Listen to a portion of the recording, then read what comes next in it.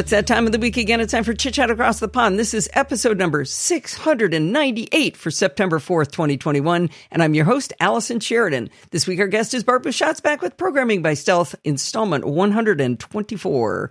Hi, Bart. Hello, hello, hello. Well, this has been another show I've been looking forward to. I sent Bart a great clip from the Accidental Tech podcast where they talked about, actually, John Siracusa was talking about programming, and he says, you can tell when programming has its claws into someone. Good description and already. I thought that, it was perfect. And he just said, and you get to that point where you just don't want to do anything else, and you just spend all your time working and thinking about the project you're trying to do. And I certainly know that. I've started a new project, and I'm super excited about it. I love watching you when you get the bug, because it's like a bug. And I've been there myself, right? You're wandering around doing something completely different, and you're scrambling for a Post-it note to write the 2-word mnemonic to yourself that's going to remind you what function it is you think you need to write when you get down to the code again. Or I certainly do that. And all roads are leading you back to, when can I be done doing this? Because I want to go do that. Yeah. Well, my problem, because my ideas come quicker than I can make them real. And so I end up with these giant, big lists of things I should be doing in my program. And no, it totally happens. That's how I try to sprinkle them through a bunch of different applications. I've got some in Keep It and some in Joplin now, and a couple in Apple Notes, and I've got some in Ulysses, so that I can't ever find what I'm supposed to be doing next. Excellent. Maybe some in Reminders. Excellent. I approve, although I stick with paper that's everywhere, and it becomes ever more illegible as time. My handwriting doesn't get worse, but my ability to be triggered by it does. It's like, scribble. I like the fact that both of our methods become infinitely unsearchable, because I'm putting it in so many places I can't find it, and you've got it on Post-it notes sprinkled around. Yeah. Anywho. All right, well, what are we going to do this week? We are going to dive very deep into Chamois templates. My initial intention had been to be a little bit hand-wavy and sort of say, this is kind of all you need to know, and then move straight on to running Chamois across multiple machines. And as I was writing the show notes, it became increasingly clear to me that the only way for this not to seem evil is to actually explain what's really happening. Because then it's not evil, it's brilliant. But without actually explaining what's really happening, it would just be a collection of magic incantations, and that's not what Programming by Stealth is about. You're supposed to feel empowered, not frustrated. So yeah, okay. So I changed my mind halfway through writing the show notes. It's like, no, we will do the multiple machines next time. We are today going to become completely familiar with the absolute genius that is text/template. I am so impressed with it. Really? Okay. Yeah. Well, I stand by ready to be amazed and delighted. Well, to me, it all comes down to a concept called pipelining that I wish Mustache would just steal. Just copy it wholesale. Just take it. Add it to Mustache, and then I'll be delighted. Oh, really? Okay. Yeah. So I guess a sneak peek of what we need to understand are comments, conditionals, arguments and functions, a little bit more detail on arrays, variables, and pipelines, which are going to tie it all together. There is a zip file for this installment, but you're not going to need it for a while yet, but it does contains where we left off last time in our .plan template, and it contains a final copy of our worked example from the end of today's installment. So, a very quick recap to get us up to speed. So last time we learned that the data for your templates you get some of it for free from Chamois itself. You can optionally add more to the data section of your Chamois config file, and you can optionally create an entire dedicated Chamois data file. And all that data gets merged together into one namespace, which is available to you, but via dot followed by the name of whatever it is you're looking for. So before you get too far in, can you repeat why we care about templating? It allows us to make our files. It allows us to build our dot file from a template instead of hard coding it. And that can be useful for the point of view of if you have one piece of data that may change and is needed in multiple files, then if it's in a template, if you get it through templating, then you change it in the data, and then you just simply say Chamois apply, and the change goes to all of your dot files that are template based. So, for example, a new email address or maybe a new website domain or something that you might use in multiple dot files, you could then have it just go to all of them at once. And then this is very obviously the foundation for having Chamois across multiple machines, where your dot files will be 90% the same. But what makes Chamois useful is that it can also handle the 10%. And templating is very much key to that vital 10%, where things are a little bit different. They're almost the same, but they're a little bit different. And that's where your templates come in. Like your mail merge. The letters are a little bit different to each other, but mostly the same. Okay. So we learned that because Chamois is written in the programming language Go, it uses Go's text/template templating engine. So that's the syntax we're using, which means that if we ever move on to learn to program in Go, we already know its templating engine. Don't know anything else about Go, but we know its templates. So, like starting in the middle with like a vegetable, but not having the appetizer or dessert on either side. Yep. But I guess it's something, right? If someone says, "Do you know any Go?" the answer is yes, just not the bit you're expecting. Okay. And then we did some quick examples where we used the text/template syntax for inserting some data. So that was just curly, a period followed by the name of the piece of data we want, and then 2 closing curlies, which is very reminiscent of Mustache. We learned about the range operator for looping over an array. And we also learned how to use range to loop over an object so that we could print out its keys and its values. And that was it, really. We didn't really do a huge amount of the templating power. So it's now time to do Chamois templates without the training wheels, is how I put it in the show notes. So I need to sort of backfill a little bit of jargon. So the thing that goes inside those curlies, right? The name for that is an action. So you have a range action. You have an action for just printing out a data field. So that's what we call the pieces of data. They're data fields. So you have an action. So wait a minute. So like your email address would be called a range? No, a range is how you would loop over an array of things. Like when I had languages which contain multiple values, I used a range to loop over all of them. So the range is the action of going through them. Yes, and the action to not them themselves. Yes. So the thing you type into the file is called an action. So opens everything that goes between the opening and the closing Mustache is called the action. So if you're reading the documentation and it talks about a range action, it means that it's a range that's going. So they're not okay. In HTML we have tags. In text/template we have actions. Okay. So a tag is open angle bracket, some stuff, close angle bracket. An action is curly, some stuff, close curly. Okay, so I thought I said, like, if it's your email address, if it's .chamois.email, that's the action? Yes, that would be a very simple action. That's an action. Yes, that is a very simple action. That is an action to print a value, but it is an action. Okay, and then if it had 10 languages there to loop through, that would be a range. Yeah, because it would be open curly's range. So the range action is how you would loop over an array. Got you. Okay, I'm caught up. Okay, yes, it's jargon. Takes some getting used to. So really, so far we've only seen two types of action. We've seen the dot notation for printing out a data field, and we've seen the range action for doing our looping, be that over an object or an array. So the next kind of action is very straightforward to learn, but it's actually strangely powerful. The comment action. And the reason that you want this is because there are text files in which there is no possibility to put a comment. Like JSON files. It is one of the worst things about the JSON syntax is they didn't think of including comments. And I am forever wanting to put comments into my JSON. Well, if you make it a template, now you can. Okay, we can't do that with any old JSON file. Correct, because it's but not the in JSON the JSON files for Chamois templates, we can. Correct, because the comment is in the template, but when you render the template, the comment is not in the final output. So we get to see it while we're programming, but the file gets to be free of our comment.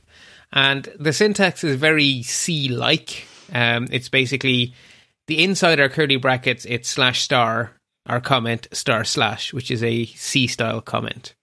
And it is compatible with the little minus signs that text/template uses for collapsing whitespace. So if you want to have a comment and not have it introduce whitespace into your JSON file, just stick a little minus sign on each side of your curly brackets. You only have one minus sign in the show notes. I do, because that way the comment doesn't collapse. It depends on how much white space you want to collapse. Okay. All right. So do it until you get what you want. I got it. Yes, exactly. Because depending on the situation, you'll want different things. I've seen that comment syntax before. Isn't that one of the ways you can comment in HTML? CSS, I think. Oh, it's in CSS. Okay, that's where I've seen it. Yes, gotcha. And it is originally the C-style comment. So that's how you'll usually see it. Okay, well, that doesn't help me at all. No, but it will. That's like telling me it was in ancient Greek. Right, but you will see it mentioned as C-style all over the place. Sure, okay. All right, and for other people, it might be quite relevant. Yes. So the next kind of action actually does something. Not the audience. Yeah. The next kind of action actually does something. It's conditionals, right? I mean, if you think about programming, after you make some variables where you can play around with some data, the next thing you learn to do is if and else, right? Your conditionals is very fundamental to programming. And it's also very fundamental to templating, because really, if one thing is true, I want you to include this piece of text in my output. And if another thing is true, I want you to include that piece of text. That is very fundamental to templating. Okay. So the syntax uses actually, depending on how you count, 4 actions. There's the if action, the else if action, and the else action and the end action. And you can combine those together in multiple ways to give you different things. So the most straightforward scenario is some optional content. You either want something or nothing, right? That's optional content. So you can say if a condition that we will examine in much more detail shortly. But if eq.shamua.os Darwin means if Shamua's operating system is Darwin, then everything until you meet the end action gets included in the output. And if Shamua... that's pretty simple. Yeah, exactly. And if Shamua.os is not Darwin, nothing goes into the output. So it is conditional content. Nice and straightforward. The other... So you do if... and then what you want to happen under if, and then an end. Or if you're going to have an else, you do if, and then you do else, and then an end. Bing, bing, bing. So that's our second scenario. That's pretty easy. We have 2 alternative pieces of text. And then our third scenario puts it all together, where you can have one condition, another condition, and then a final catch-all. So you can say if, condition, some text, else if, another condition, some text, else, some default actions, end. Okay. So that looks quite reasonable. It is very reasonable. It is very sensible syntax. If, else, else if, and end. You know, there we go. So really nothing earth-shattering there. But that EQ stuff needs a little bit more digging around. What is going on there? Well, what's going on there is actually EQ is a function. Believe it or not. Oh. And Shamua and Darwin are arguments. So the next thing we need to look at is functions and arguments. So in the text/template jargon, they have an original definition of the word argument. They use argument when they mean value. So anywhere a value can go, they say that's an argument. Well, that's not too bad. It is, except for the fact that we're used to arguments being things that go to functions. They'll call a value an argument even if there isn't a function in sight. Which I find just like, but yeah, what do you do? Okay. So arguments can be one of 3 things. They can be a literal value like the string boogers, or the number 42, or the decimal number 3.14, or the Boolean values true or false. So they are your most basic arguments. Your arguments can also be the name of a variable prefixed with the $ symbol, and we have not yet met variables, but they will become our friends later in this installment.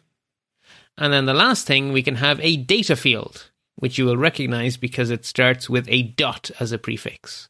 So .shamua.os is the data field OS inside the data... Sorry, the value in the key OS inside the object Shamua. if you're going to get very pernickety about it. But yes, basically they're prefixed with a dot if they're data fields. So a literal value, a variable name prefixed with $, or a data field prefixed with a dot. And then functions are named actions that take 0 or more arguments and produce an output. And the output can then go out into your template. Functions are named actions that take 0 or more arguments and produce one output. Okay. Yeah, which is like we're used to them in JavaScript, right? Yeah. But the one output makes me tilt my head a little bit. Well, same in JavaScript. You only get one return statement. There's no way to have multiple things come out of a function? You can pass one array out or one object out. Okay. All right. Okay. That's where I was kind of going. I was going, oh, he's going to count that as one. Yeah, it is one. I mean, that is actually what is passed. It is one pointer to memory comes out of a function. It's a black box. N amount of things go in, and a pointer comes out the far end, and that pointer can be to nothing or to one something. But that is all that can happen with a JavaScript function. And it is the same with a function here inside text/template. So we call the function by using its name with no prefix of any kind. So no $sign and no period. We just say the name. So EQ being our example. And then the arguments come after the name, and they are not separated with brackets. There are no commas. They come after the name, and they are separated by the space character, very much like on the command line, right? If you're on the terminal, it's name of program, space, argument 1, space, argument 2. Well, here it's name of function, space, argument 1, space, argument 2. So as a JavaScript programmer, you would see some function, open bracket, an argument, comma, another argument, close bracket. Well, here it would be open your curlies, some function, space, an arg, space, another arg. So you see how those two map to each other? Yeah. That seems... It is straightforward. It's just okay. Different I can syntax. live with it. Yeah. I think it's good for me to start learning different ways of doing the exact same thing. Good, because that's what you're going to need as we move to PHP and stuff, because the concepts are the same, right? An if statement, and there is the concept of if, but it won't be the same. Right. So yeah, but that's why you've been teaching us to program, not just teaching us languages. Ding, ding, ding. Gold star for the student. I'm teacher's pet today. Yeah, and you didn't even bring me an apple, but you're still good. So out of the box, text/template gives us some pre-made functions. And the first ones I want to tell you about are the ones for making comparisons, because they are the ones we need to make our if statements go. And they are EQ, which stands for is equal, which is equivalent to our double equals in JavaScript. There is NE. So it becomes equal to make Jill happy? No, is equal to, not becomes equal to. That's a single equals. Oh, sorry. Okay, no, I misunderstood. Great, okay. Yeah, I mean, these are functions for check. These are comparison functions. Checking. Right? They're for that's right, testing. That's right. So EQ checks for equality. NE checks for not equality, or not equal, or is not equal, so equivalent to exclamation equals. Goodness me, can't speak. LT is less than, which is our little less than sign in JavaScript. LE is less than or equal to, so less than equals. GT is greater than, and GE is greater than or equal to. So nothing earth-shattering, but we're used to seeing them as symbols in JavaScript. We have to remember them as two-letter combinations here in text/template land. But, straightforward enough. And then pretty nice and readable. Yes, actually. Is EQ less cryptic than equals equals? It's different cryptic. Well, I don't know. I see it and I see the word equal. Okay, well then it works for you. The Boolean operators work for everyone because they are the function for inverting something is not, not. The function for checking if all the arguments have the same value is and the function for checking if at least one argument is true is or. Yeah, I might be able to keep up with that. Yeah, so we have not, and, or. So we can use the output of one function as an argument to another function. In other words, we can nest our function calls. And that is how we can do complex Boolean logic. Like if one thing equals another thing and another thing equals another thing, well, then we need an and two equalses. So that's 3 function calls. We have to group them with parentheses around the entire function call. So that sounds good. Yeah. Now, this is where you are either going, I don't know if you're at an advantage or a disadvantage. So it's name a function followed by the arguments.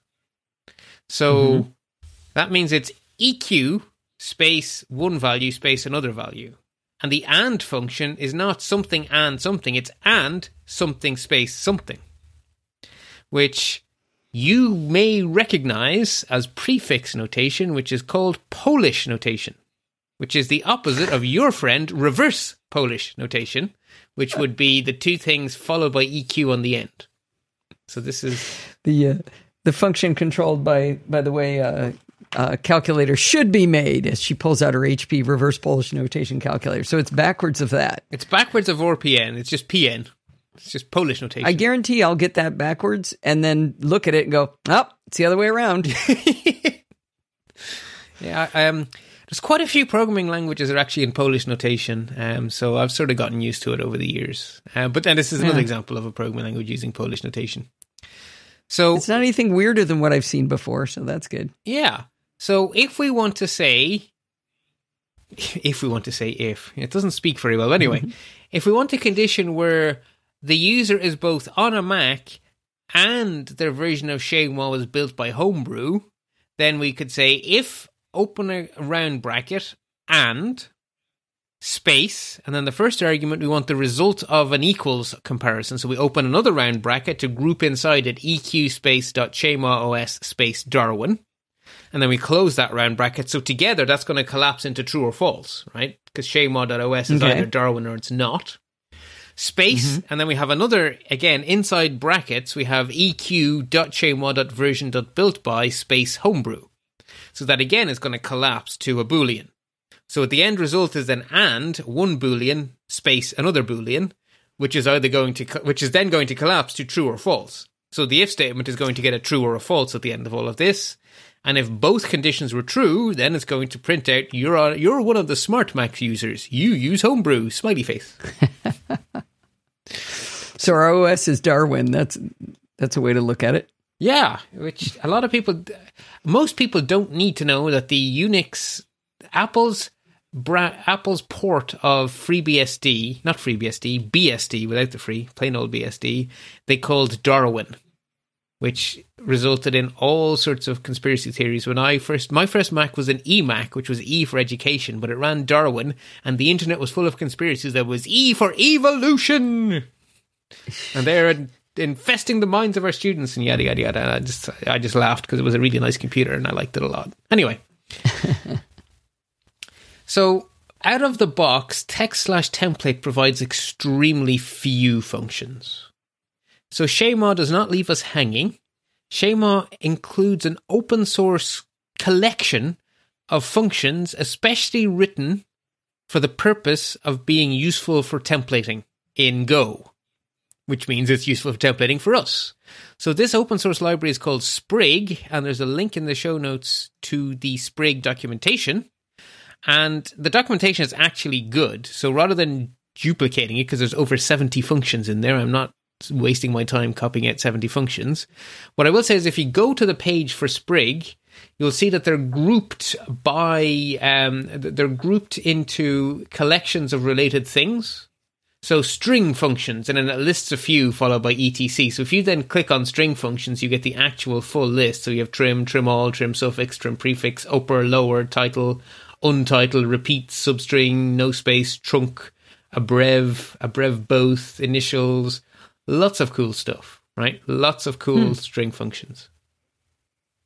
So do we need to do anything to make Sprig be a plug-in to ShameWall, or is it just there? ShameWall gives it to us for free. It is basically so ShameWall is written in Go, and ShameWall is doing the templating for us. So ShameWall is sitting between us and pure Go, and ShameWall is providing us an environment that has Sprig preloaded, so we don't have to worry about it. As far as we're concerned, those functions are all standard. We just get, to us as ShameWhy users, they are out of the box at our disposal. And there are lots of them. Like, I spent so much time.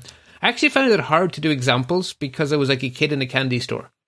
There are too many cool things here. I don't know what to pick. But I did eventually find some what I think are fun examples. I'm hoping you agree.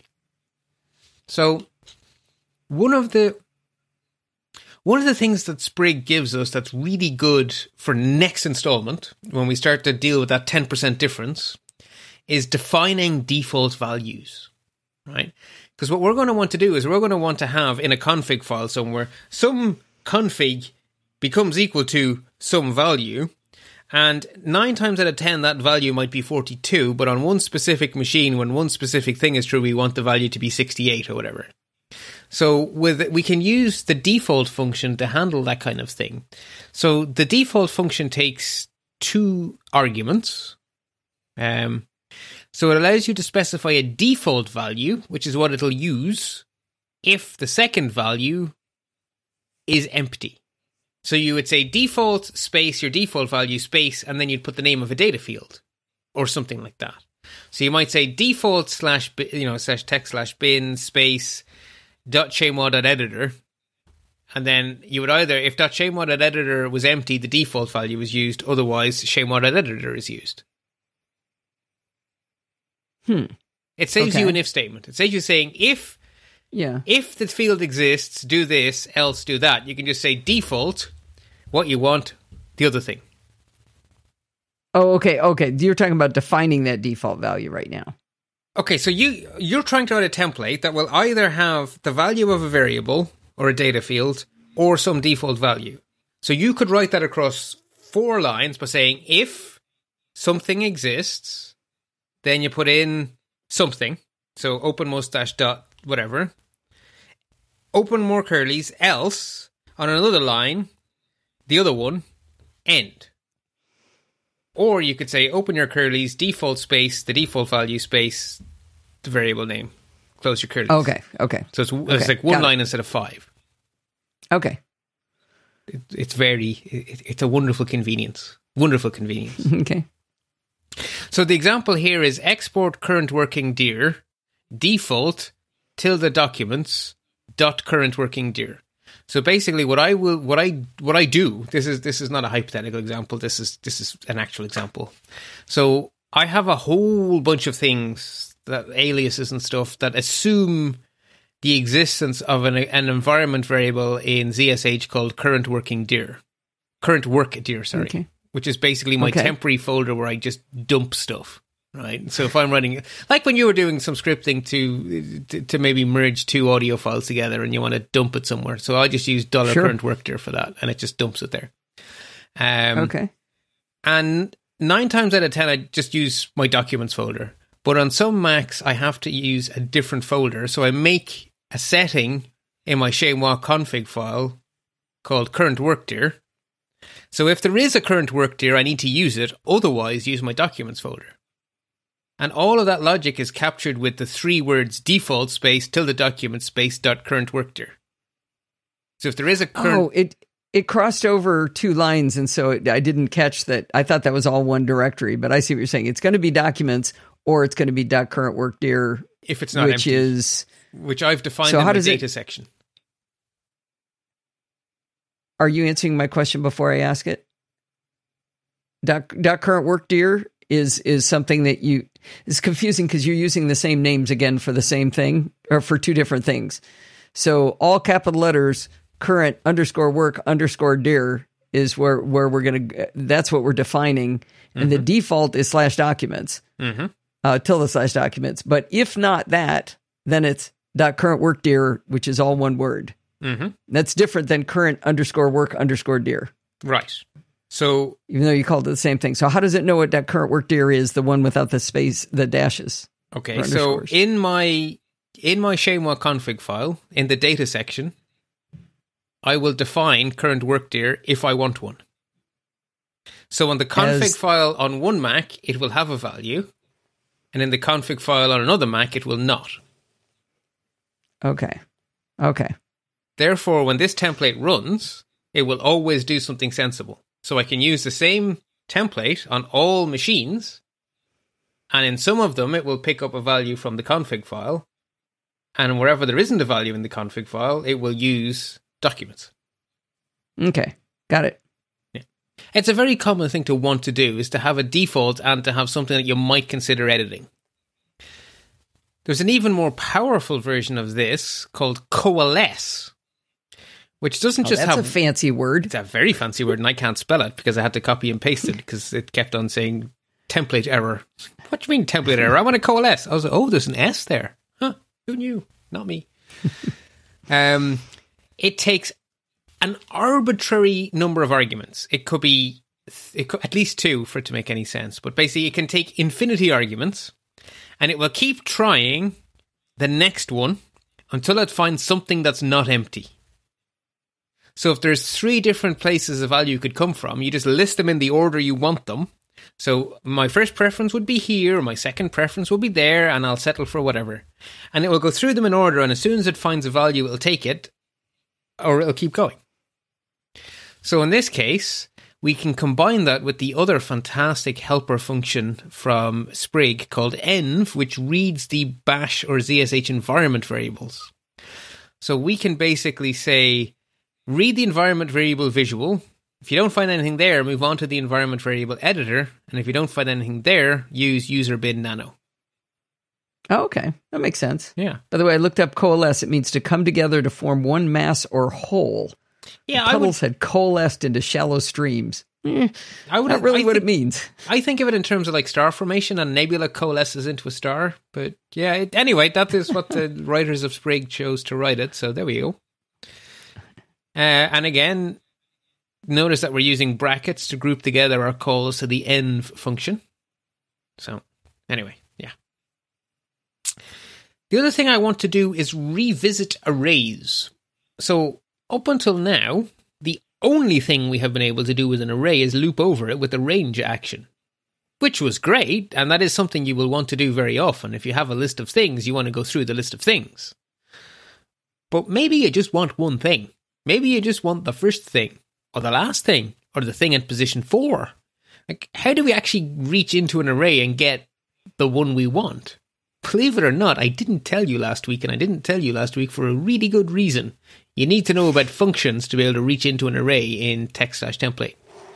The function is called index, and it takes 2 arguments. It takes the first argument is the array of the index numbered from 0, and then you tell it which array it should come from.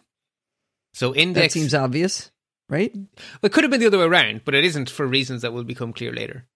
And then the second... I don't know what you mean by the other way around. As in, it could be first you say the array and then you say the number. But it isn't. It's index space 0 space the array. Oh, I didn't catch that you had just said that. Okay. You say index space, then the position, yeah, and I then think the name of the array.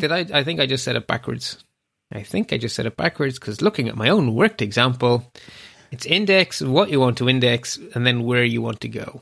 So yeah, sorry, I said it backwards. So say I can't tell which we've said now. What is the order of these words? So the name of the function is index. The first argument is the array that you want to reach into, and the second argument is where in the array you'd like to go. Okay, all right. So the second function that we need to know about is the function to know how long an array is. And that is len, which is short for length. So len space the array. And that will tell us how long it is. And then the last thing, which is really cool when we put all these pieces together, is that Sprig gives us a function called randint, which lets us make a random integer between a lower value, which is inclusive, and an upper value, which is exclusive, which happens to be perfect because an array goes from 0 to 3 if it's of length 4. So having that last one be exclusive means we don't have to worry about subtracting 1. Say that whole sentence again. Okay. What about, you said upper and lower case? No, upper and lower bounds on the random number.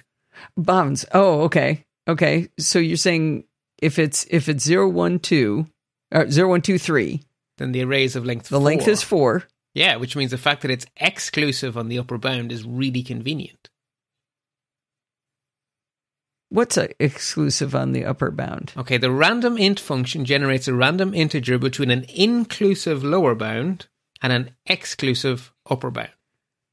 So it would only do 0, 1, 2? If you tell it to give a random 3? integer 0, 4, it will go with 0, 1, 2, or 3. Which are exact. Why is that good? Because That's you have an terrible. array of length 4. What are the 4 parts called? Indexes. Right. And the first index is? Indices. 0. The second one is?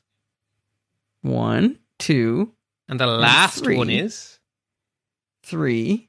So if I say rand int 0 okay. length of array, I get exactly what I want.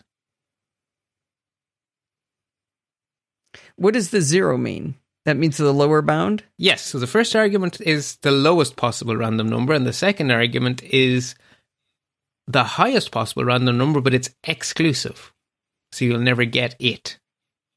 So if you say rand int 0, len, the name of your array, you will get a random index. Okay. You're combining is, two okay, things sorry, when I never saw index by itself. So you've got random integer and the length and index all in one line, and I don't know what any one of those looks like by themselves yet. So that's why it's a little harder. It's not built up one by one. That is a good point. I was just it's cooler. That is a good point. I can rewrite some show notes after the fact if I get some time after security bits. Maybe. Yeah, we'll see. But yes. Yeah, keep going. The cool thing I wanted to get to is that you can put all of these wonderful little pieces together to get a random thing out of an array. So you can just say index space, the name of the array, space, then you call rand int 0 on the length of the languages, or the length of the name of the array, and you will get a random element in the array, which is really cool. That is cool. Do you find yourself wanting random pieces of information ever? Well, often actually. Yeah. Well, no, maybe not often. Well, no, I do. In this case, because I like cool things. I mean, I wanted to give me a random answer from this array of information when I'm building my dot files. I do for my plan, because even back in the days when I was a student using my finger profile for real, I always wanted a cool quote at the end, and I could never decide which one, so I'd have loads of them and I'd randomize between them. Okay. So that was actually a real world example. It's one of the ones where I wasn't being arbitrary. I quite like having big collections of cool things and then just picking one at random. Okay. Anyway, so the point being, we can use the len function to get the length of an array, the index function to reach a specific bit of the array, and Sprig gives us a very convenient randint function should we want to get a random integer to help us jump into an array at a random point. The next thing on our hit list is variables. So we can define and redefine a variable.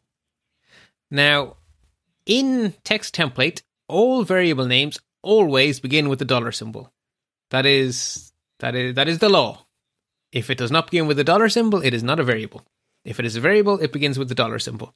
And you may as well get used to it, because PHP puts exactly the same restriction on you. So just get used to that one. Okay, so I've got to get over my jQuery thing. You have got to get over your jQuery thing, because it's not dollar open parens, it's dollar straight into the name of the variable. So yeah, and as I say, PHP does the same thing. And Perl partly does the same thing. But let's not go there. So your variable will always be dollar followed by name. And because text template comes from Go, we have to use Go's syntax for assigning a value.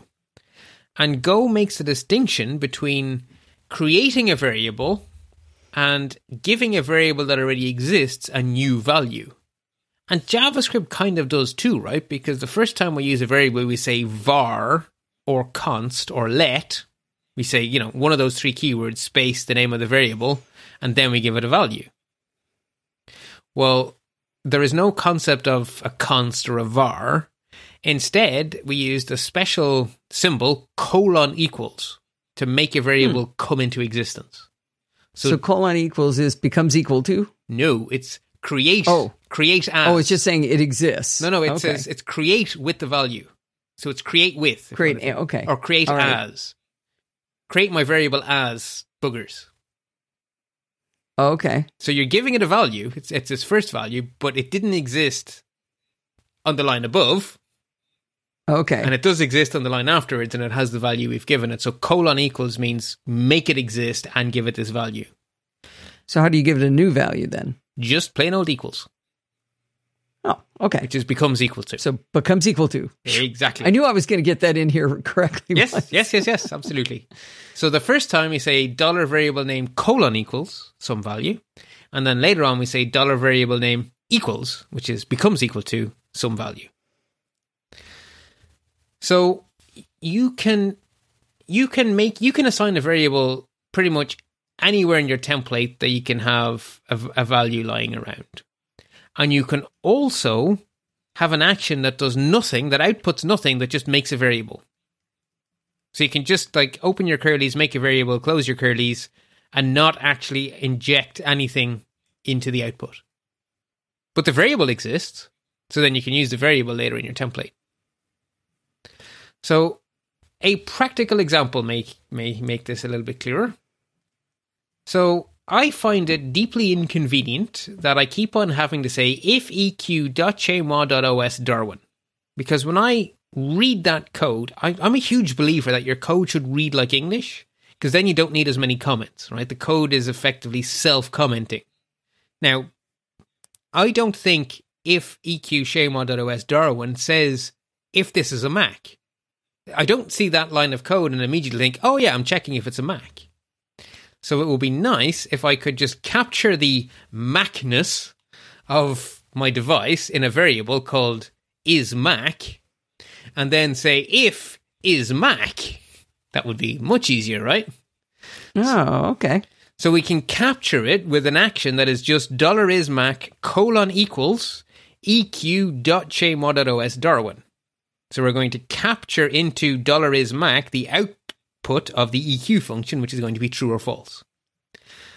And then later on, we can say if $isMac, I wrote this on my Mac, end.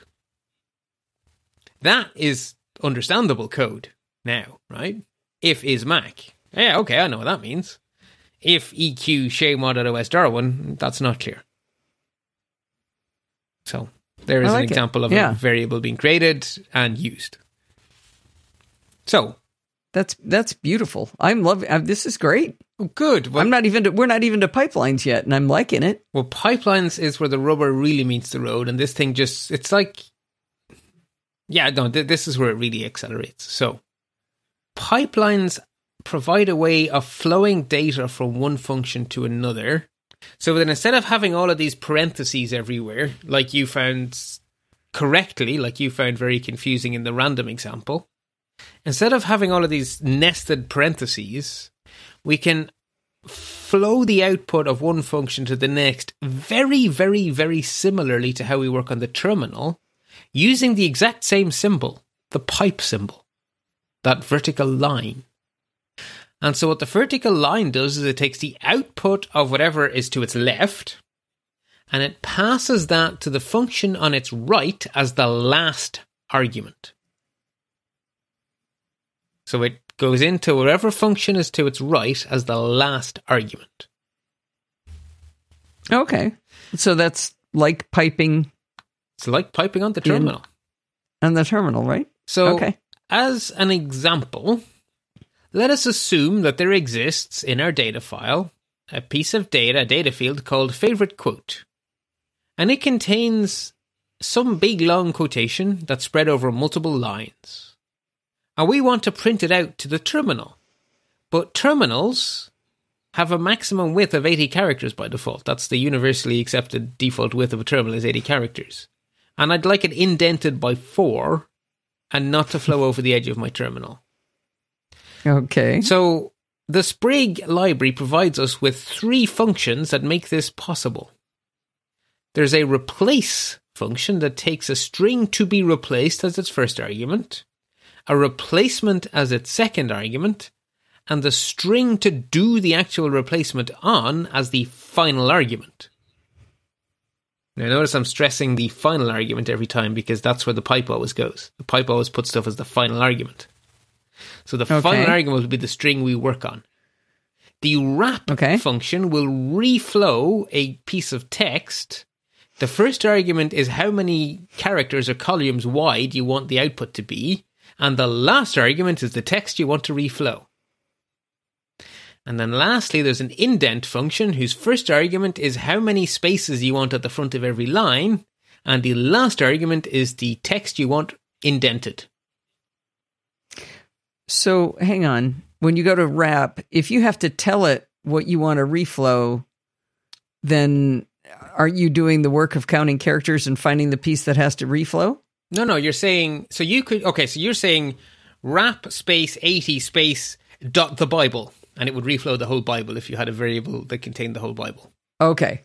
So to reflow means take this batch of text and do what I just told you to do in terms of the number of columns. Yeah. So it's an arbitrary long piece of text that will be reflowed to have no more than 80 characters on any line. Okay. So again, notice I'm stressing the final argument. Replace takes the string to work on as its final argument. Wrap takes the text to wrap as its final argument. And indent takes the text to indent as its final argument. So these are clearly written for the purpose of being pipelined.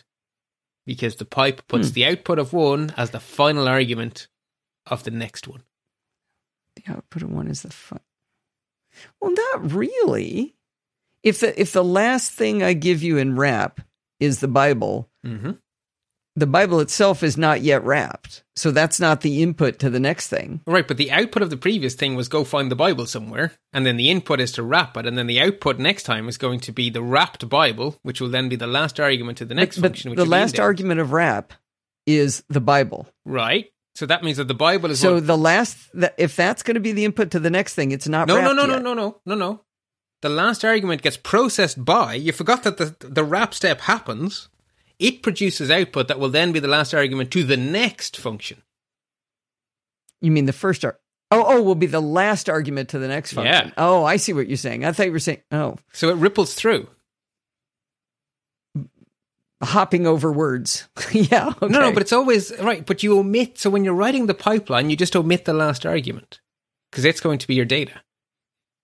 So you Maybe I need to see this. I need to see this in action because it's getting too confusing. Okay. Yeah. So let us see how evil this would be if there were no pipelining, right? This is always illustrative of why, how is something better? Well, here's how it would have to be.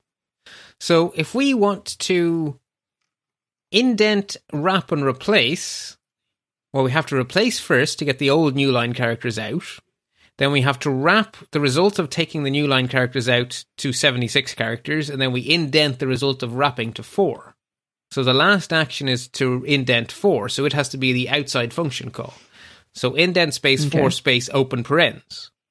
Then we want to wrap the output of the replace, so the wrap is next, so we wrap space 76 space, and then we open our next parens, and then we say replace space /n space dot favorite quote. Close paren, close paren. That literally reads basically backwards. You have to read it right to left. Yeah, it reads backwards, and it's all these nested parens. It is not human-friendly code, in my opinion. Like, if you see that in the template, you're not immediately going to go, ooh, I see what that does. You're going to go, oh, my head hurts. Where's the documentation? So, with the power of pipelining, we say them in the order we want. Start with dot favorite quotes and pipe it into the replace function, whose first argument is what to replace, whose second argument is what to replace it with, and we don't specify the last argument because it's going to be the output of the previous step, which is just the value of favorite quote. So immediately, favorite quote has all of its new line characters replaced with spaces. That then flows to a call to wrap, whose first argument is 76 and whose last argument we omit because it's the result of the replace. That then gets flowed into indent, whose first argument is 4 and whose last argument is the output of the previous step. So we start with our favorite quote, we replace the new line characters, we wrap it to 76, and we indent it by 4. That is definitely easy to read. Exactly, and because the arguments are such that it's always the last thing is the value to work on, the value just throws forward, it ripples through. We start with the quote, we replace the new line characters, we wrap it, we indent it.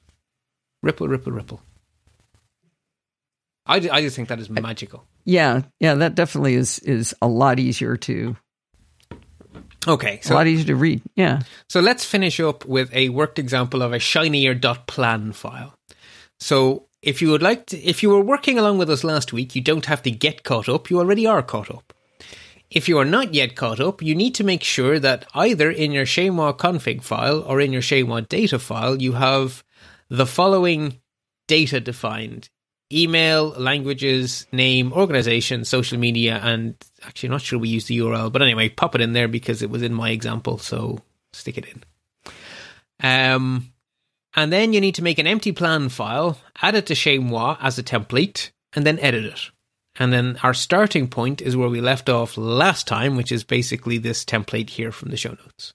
But if you were playing along last time, I'm gonna hope I'm there because I don't remember where the ShameWa template file is off the top of my head.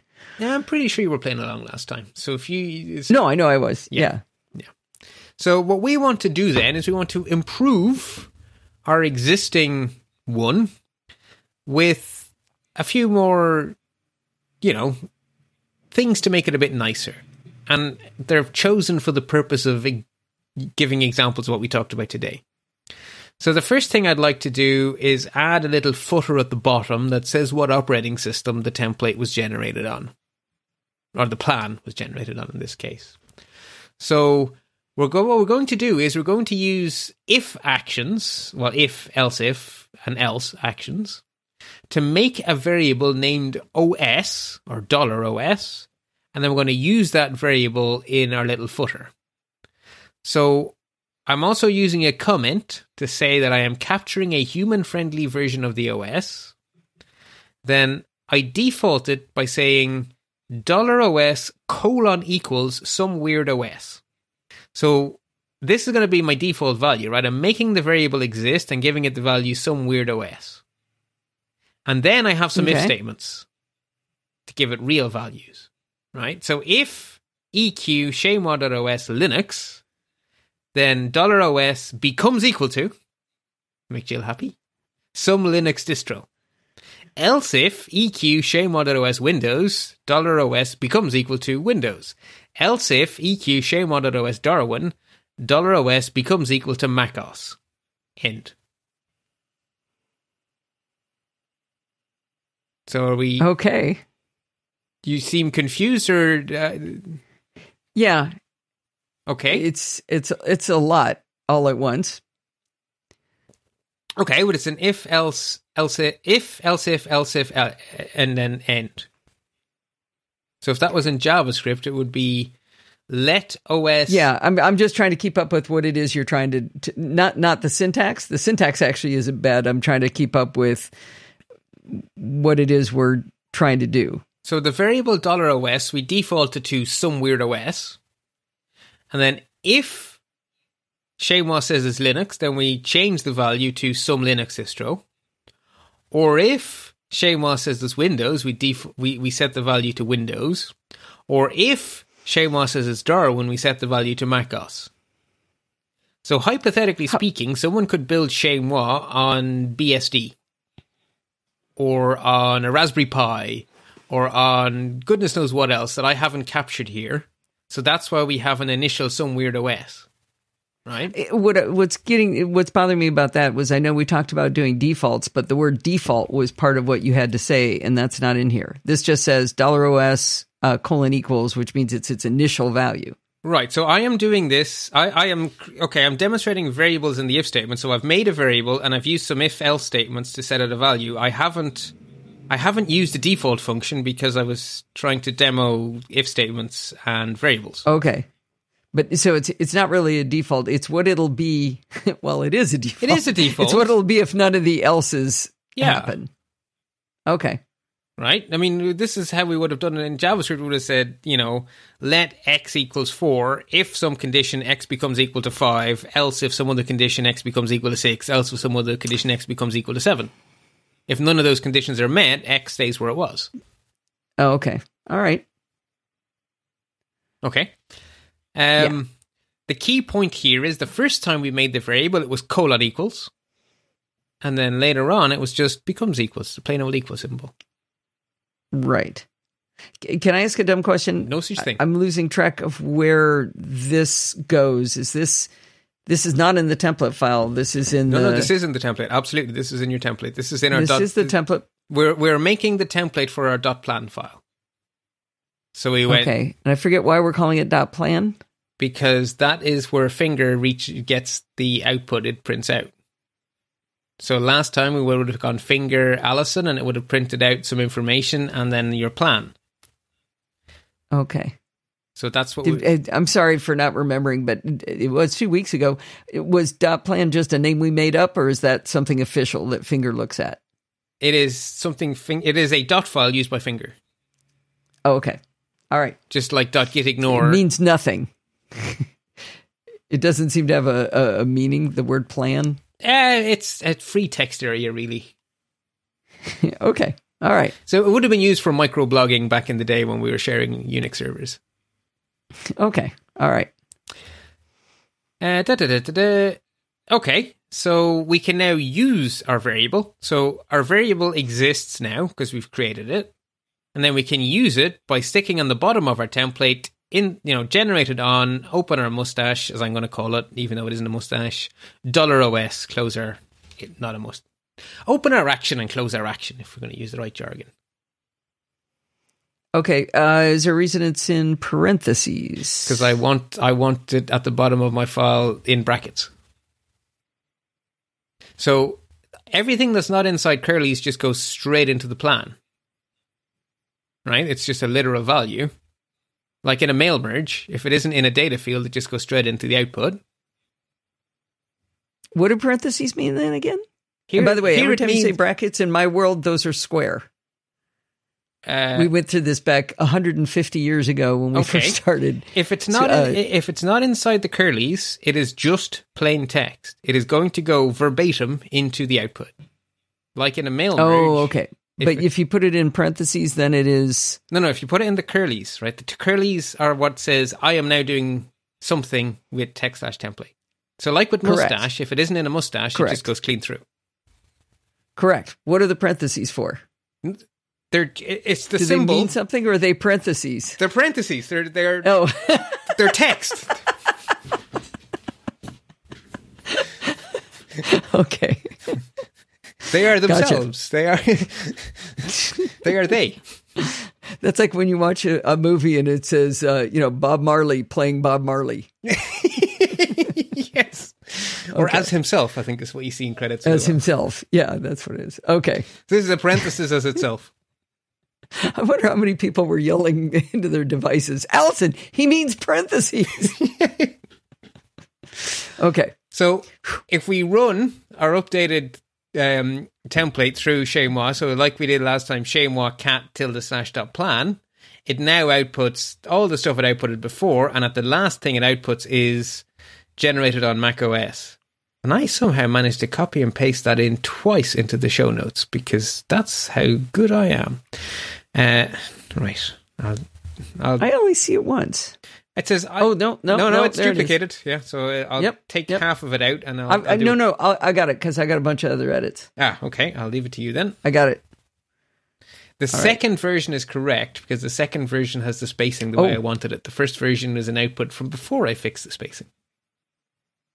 Okay, good to know since I just did the opposite one. Okay, get rid of that. Oh, but I keep the Chamois cat plan. No, because I'm saying the output I now get, so it shouldn't have that in there. It just start, hi there. Okay. Got it. Okay. Real time. So the key thing to note is that the variable declaration we did at the top of our template doesn't show up in the output at all, right? All of that was before we had the hi there, but we don't see any of it because it's all inside the little mustaches. So all of that logic is just completely invisible in the output. And what we do see... Okay, and that was the logic all about if it's this OS versus that OS or whatever? Yeah, because none of that made any output. It was just making variables. And the only time we actually see the result is at the very bottom when we have our little parentheses friend coming along saying generated on Mac OS. Okay, but hang on. Okay. So you're saying this was generated on Mac OS, which means it went through that if-then-else statement that we created and it looked at how did it know that .chamois.os was Darwin? Because if you say Chamois space data, you will see the value of Chamois.os and it will be Darwin on your Mac. Because anything that starts .chamois is data that is created for you by Chamois. That is standard data. Oh, that's it. So you're saying if I type .chamois... No, Chamois space data, it will print out all of its data. Chamois space data. Okay. And you will see. Did we tell it that? We told it last week that we were Darwin? No. Anything in the Chamois namespace oh, that's right. Chamois knew that. Is given to us for free and is calculated on our behalf by Chamois. That's right. I remember the for free stuff. So how could I get to just chamois.os? It's .chamois.os. But inside the template, I started asking if I could do that. No, it says no. No, but you're not going to see that. You're not going to see that on the command line. It's showing you the data. Inside your template, it's open curly space .chamois.os curly would give you Darwin. Yeah, I was trying to figure out how I would know that even existed as something I could go ask my... Well, when you do Chamois I would have to go out to the terminal. I'd have to go out to the terminal and type Chamois space data and see what all the things it knew? Yeah. Okay. Or read the manual in the case of the Chamois namespace. The Chamois manual tells you what data exists, but Chamois data is by far the easiest way to see what data it knows about because it'll just tell you, here's everything I know. Okay. Like the old joke, what's the easiest way to get someone's password? Ask them. Right. Okay. So the next thing we want to do is add the date into the footer. And this allows me to say that the Sprig functions give us a whole bunch of really cool date functions like now and date formatting. And because it's written in the Go language, it uses the most moronic date formatting logic I have ever come across in my entire 3 decades of programming. The link is in the show notes to exactly how it works. They picked... I'm not even going to... The link is in the show notes to exactly how stupid the Go language is when it comes to date formatting. The bottom line is, I was able to read the formatting off the docs to know that the way I want to format the time is basically 1504 on Jan 2, 2006, and that will actually print out the actual time in our actual month, in our actual year, not what it said. Anyway. What? You have to put in January 2nd, 2006 for it to correctly, and it has to be 1504 in order for it to know what time it actually is now? Yeah. The way you tell it, I want the minutes here is 15. The way you tell it, I want the hours here in 24 hours is 15. If you wanted ordinary minutes, it'd be 3, or if you wanted them 0 fix, it would be 03. No, 04. No. That's the minutes. The minutes are either 4 or 04. The month is January 1 or underscore 1. And the year is either 06 or 2000. Why are you telling us this? This is horrible. Honest to goodness, in all of my years of programming, I have never shouted as loudly at anything as I shouted at the docs for the Go language, going, you cannot possibly have written this language this badly. But they have. Wow. It's in the docs. The official docs are linked in the show notes. The magic incantations... There's a table of all the magic incantations, and I picked the rows from the table I wanted to give that date string. But the thing is, when you run now and you pipe it into the date function with that stupid format string, what you actually get is the actual time in 24-hour format, the letters ON, the month as an abbreviation, the day of the month as a digit, and the year in 4-digit format. So I think it's funny that you did it in American order. I didn't do it in anyone's order because I did it at the English instead of at --. No, but you did month, day, right? But here year. we would do the same when we're writing the words. We would. It's only if we're in. Oh, you do? Yeah, we'd say September 4th. September. We'd say September 4th. Or 4th of September, depending on how fancy. Yeah, I thought you did 4 September 2021. What we do when we write it in dashes, which is why I intentionally didn't go anywhere near any dashes, because then it would be ambiguous, right? This is unambiguous. No one can ever not know that I mean the 4th of September. Right. And you can see I was working in the show notes at 15:53, and I had intended to be on my bike at 1500. So anyway, we got there in the end. So again, we use pipelining to pipe our output of the now function into the date function. And it gives us this plan was generated on macOS at blah, blah, blah.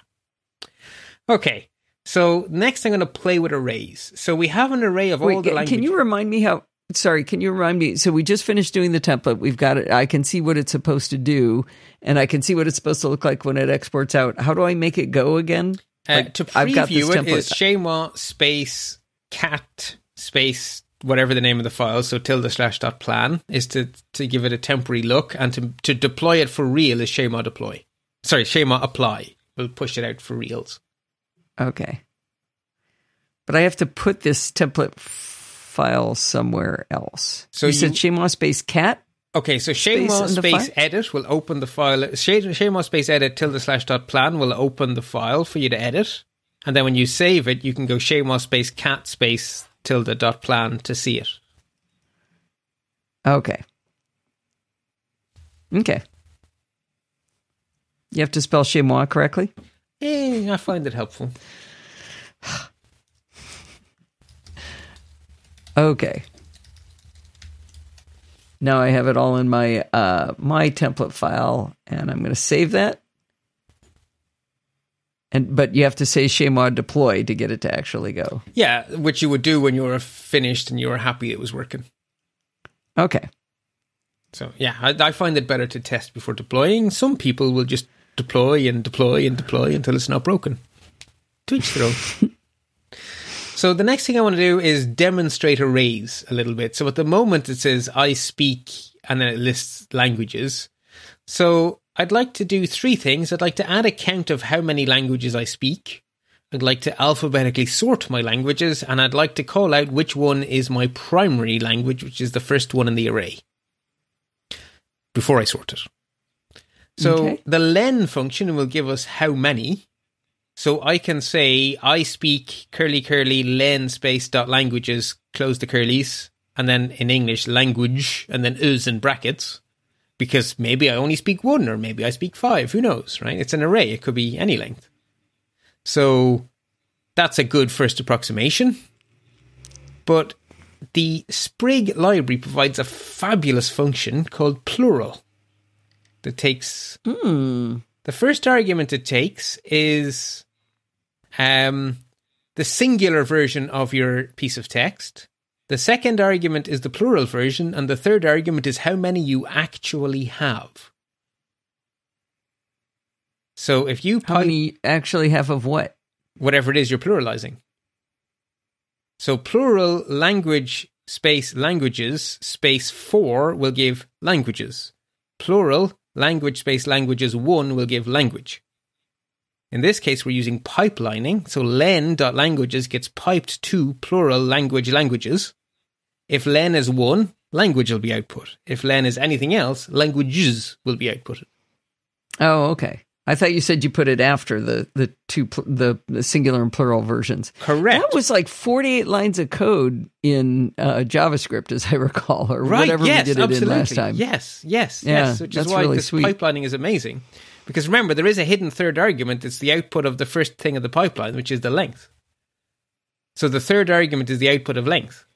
Right? So it's actually taking 3 arguments, right? Singular, plural, how many? The pipelining is magic. We take the length, we pipe it. That part hurts me to think of it as the last argument, but it looks like the first argument to me. Yeah, well, anyway. Len.languages, that's the first argument.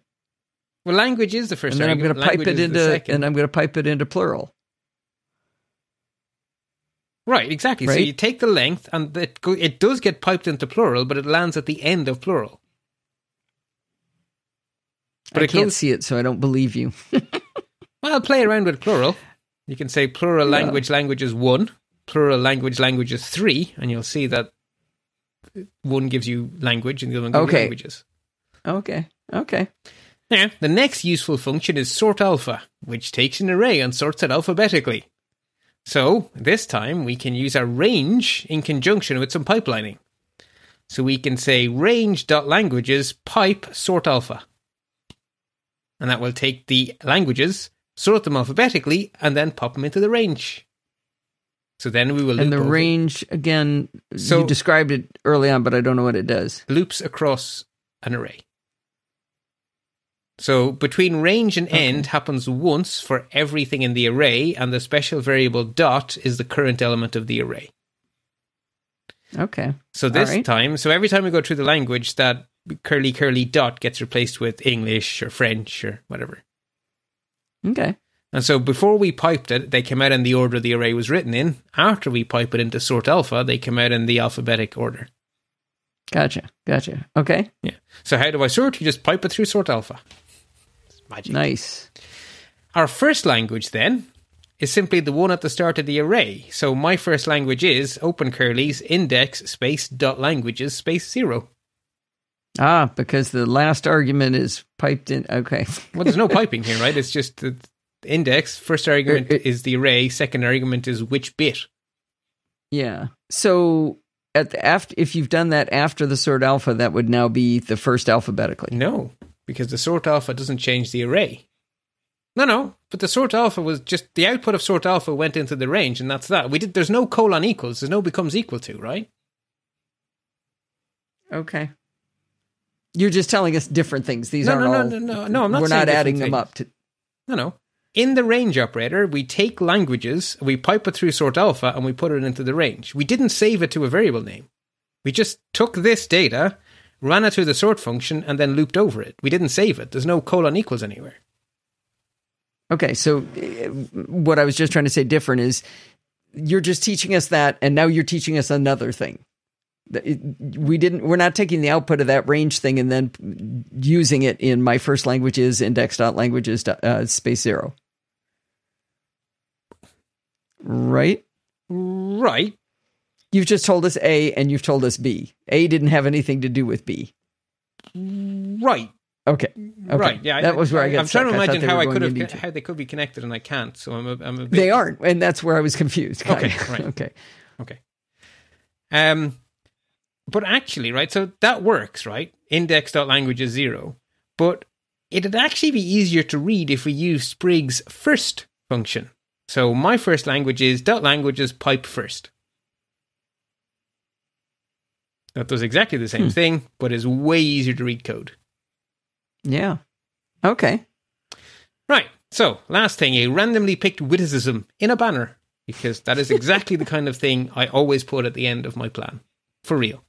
So in whichever place you want your data, be it the data section of your ShareMore config or your dedicated data file, pop in a new array called witticisms with these 3 entries and save it. Wait, where do we put this? Oh, in the data config. Either Okay. in the data section or in the standalone data file, your choice.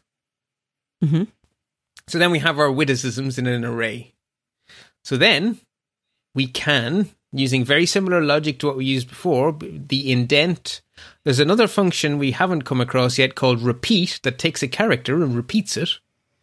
And then there's a function called wrap that we've already seen. So the actual template, I'm just going to read it out to you and then we'll break it down, is repeat 80 dash. That's going to print 80 dashes. So instead of me typing one, instead of me counting the dashes, I just say repeat 80 dash. Then we pipe, then we do another action.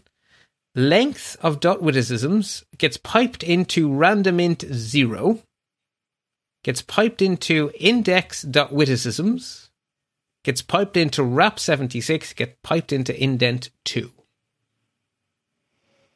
So we take the length of our witticisms, we then make a random number between 0 and that length, we then pull that element out of the array using the index function, we reflow it to be 76 characters long, which means 4 less than the full width. And then we indent by 2. So that means we'll have 2 empty spaces at the start and at least 2 at the end. Okay. Right? That way it's... So that we have a nice banner, indented, a nice banner. Out of all that, I was just sitting here waiting to find out why there were 2 left over. Well, it's because you needed the indented equally on each side. I know, yeah. So there you go. And then we put another 80 dashes. So then you're going to have your witticism reflow to fit inside a nice pair of parallel bars. And every time you generate your plan, it'll be a different witticism from the random list. So at the end of the day, I put it all together and copied and pasted my entire template from my .plan file, which you will find in the zip file as 2-final.plan.tmpl. And that is basically a rather contrived example that uses everything we've learned. I like it. So that's kind of your little default for what to play with in future. So we have now laid ourselves the world's most sturdy foundation.